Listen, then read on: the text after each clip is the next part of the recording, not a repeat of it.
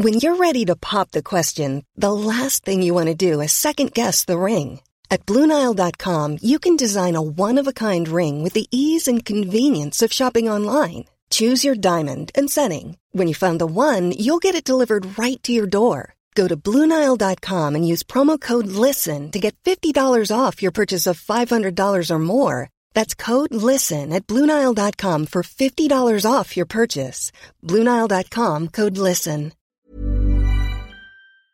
On June the 1st, Switzerland announced the opening of the world's longest tunnel. Called the Gotthard Tunnel, it runs under the Alps to link northern and southern Europe, and at 57.5 kilometres, it's fair to say you certainly wouldn't be able to see the light at the end of it. Our resident technology expert Peter Cowley is here to give us the ins and outs on the project. Peter, tell me a bit more about the tunnel. Yes, it was. In fact, it was planned. Started being planned in 1947. So it was only actually they broke ground in 1996. And the idea behind it was to try and flatten the route between Rotterdam and Italy. And the reason for flattening is it means you can run the trains faster. So at the moment, the current way is you've got to raise the height. You've got a zigzag in and out of the mountain to bring the trains up to a certain level to go through.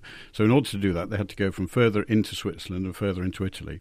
So it took about 20 odd years. We actually finished 6 to 12 months early, and it's the longest, deepest traffic tunnel in the world. I guess the Swiss are good at getting things in on time. So how do you go about building a tunnel of this length, the longest tunnel? Well, any tunnel requires a lot of planning, of course, unless it's a cut and cover tunnel. And planning is so critical. I mean, there's an example at the moment up in Seattle where it's been delayed 2 years because they bumped into something they didn't expect. And even the Gotthard Base Tunnel had a several months delay when they ran into some rock that was very loose, and they had to stop, and they actually had to dig it and get at the front of the tunnel boring machine. So it's all to do with planning, finding where the weak areas are, where the groundwater is, if it's below the water table, etc. And once they've done all that planning, then they can start to dig. And there are three real ways of doing cut and cover, which you can only do if it's just below ground, which is underground lines like the old District line, the Met line, the subway in the States. You can drill and blast, which you would do if it was a shortish tunnel, so you're effectively drilling holes and blasting and pulling forward.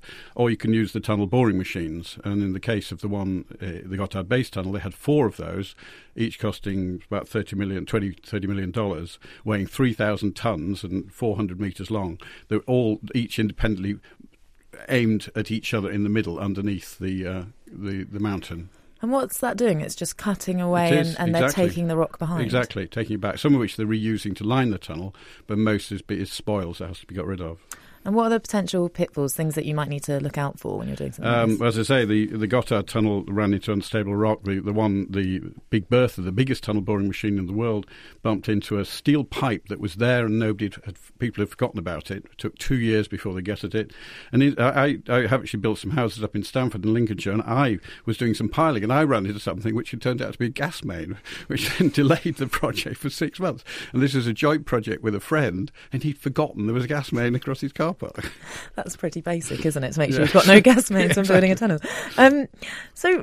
I guess the thing I'm thinking is we've had the Eurotunnel for a really long time. We've been doing this for quite a while. Is there any new technology involved? Surprisingly not. I mean, when I looked into the Simplon Tunnel, which isn't very far from the Gotthard Tunnel, which was finished in 1906, it's 12 miles long, so 6 miles in each direction. And when they met each other finally, they were only 8 inches out, 200 millimetres out. So look, this is 110 years ago.